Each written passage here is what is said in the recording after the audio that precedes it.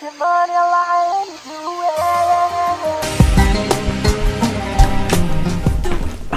going on, guys? This is your host, John. I have two things I want to say today quickly, and let me retire and go to sleep. One of the measures you can use to see if you've worked hard on a specific day, on a mental task, is if you feel like you have low blood sugar after you're done. And I've always felt this way when for example, if I take a long exam, or if I don't know, if I'm studying hard, or I'm in class and lectures and stuff, and if I'm actually focused, I feel lightheaded when I'm done, and I feel dizzy, and I feel like a little, kind of like when I don't eat for like a full day, even though I might still be eating. And I was thinking about it yesterday, like, why do I feel that way? And I realize and it consistently happens. It only happens when I like actually focus, and I'm actually like paying attention to a thing for an extended period of time, like hours. And in the case of the last few days, it's been like 8 hours that I do that. And I was thinking about it, like, what's happening? Well, our brain uses a lot of glucose.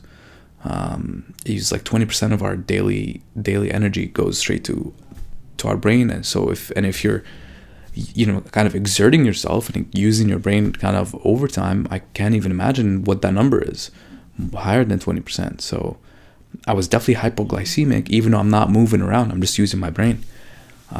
So that was a nice thing that I discovered about at least myself last couple of days. But I bet you it's the same for everybody. If you work hard and use your brain and your focus, you should feel hypoglycemic, especially if you're not eating too much, but just a little bit.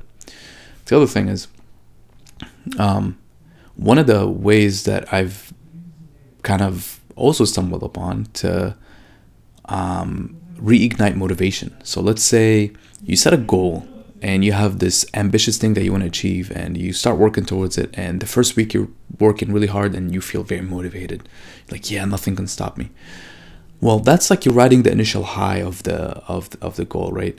That's gonna fade away, right? What's gonna keep you on the path is discipline, right? You have to be disciplined and do the work regardless of how you feel, so that when that motivation goes away, you actually still continue to work.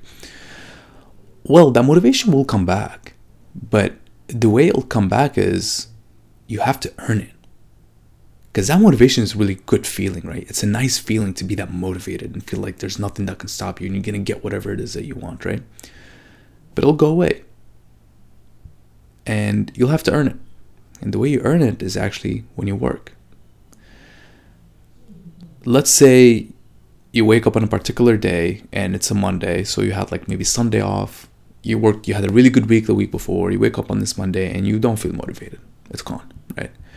And it's hard. You'd feel like you're sluggish. You're barely kind of getting through what you need to do, and you're thinking about stopping, or maybe a little break, whatever it is. And you're like, I wish I had that feeling of motivation that was there last week to help me right now, because I don't have it and I need it right now, right? You generally need it. You feel like this is difficult.